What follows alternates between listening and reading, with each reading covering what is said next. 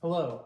In this episode, I'm going to share with you three thoughts from 1 Kings chapter 11, verses 1 through 6, where we will see Solomon's sin, its causes, and its consequences. 1 Kings chapter 11, verses 1 through 6 says, "Now King Solomon loved many foreign women, along with the daughter of Pharaoh, Moabite, Ammonite, Edomite, Sidonian, and Hittite women, from the nations concerning which the Lord had said to the people of Israel, 'You shall not enter into marriage with them, neither shall they with you, for surely they will turn away your heart after their gods.' Solomon clung to these in love. He had 700 wives, princesses, and 300 concubines, and his wives turned away his heart.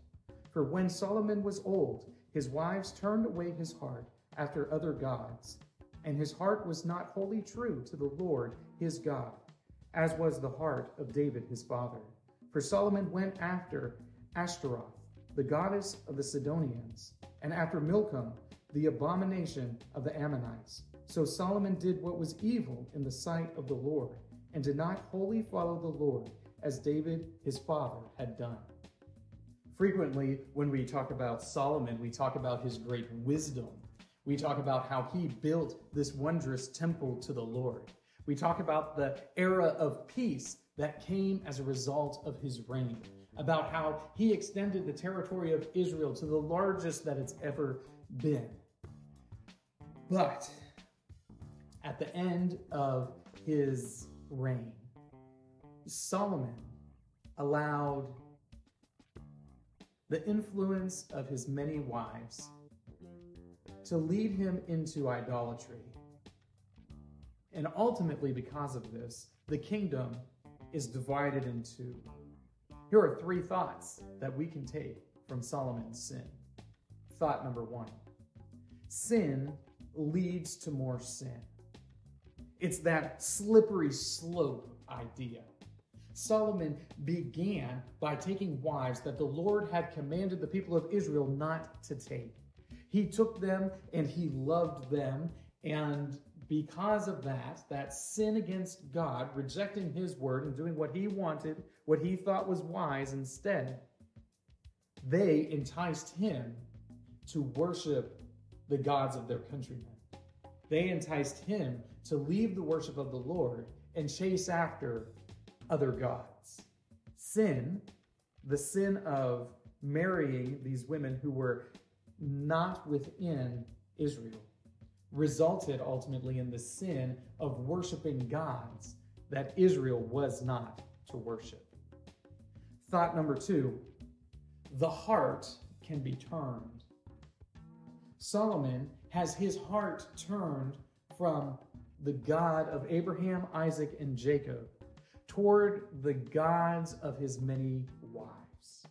His heart is turned, and he is prompted to build high places, temples, to these pagan gods. So while in his youth he builds the great temple for the worship of Yahweh, but in his old age, after his wives had tempted him to evil, he builds temples to other gods. His heart was turned. Thought number three: wholly follow the Lord. It's said of David that he wholly followed the Lord, that David followed the Lord in everything. And I think what we can take from that is that David was remorseful and acknowledged his guilt in the evil things that he had done, whereas Solomon does not acknowledge his guilt. He does not wholly follow the Lord because he chases after these other gods. Solomon tries to have his cake and eat it too, but in a religious sense, where he's able to worship both the God of his ancestors, but also the gods of his wives. But we know that the God of the Bible is a jealous God. He does not tolerate his people to worship other gods. And because of that, Solomon suffers at the hands of the Lord. These three thoughts come to us from today's reading 1 Kings chapters 10 through 13. If you'd like to read through the Bible with me, you can do so by joining the Facebook group Through the Bible, where we are reading the text of Scripture together.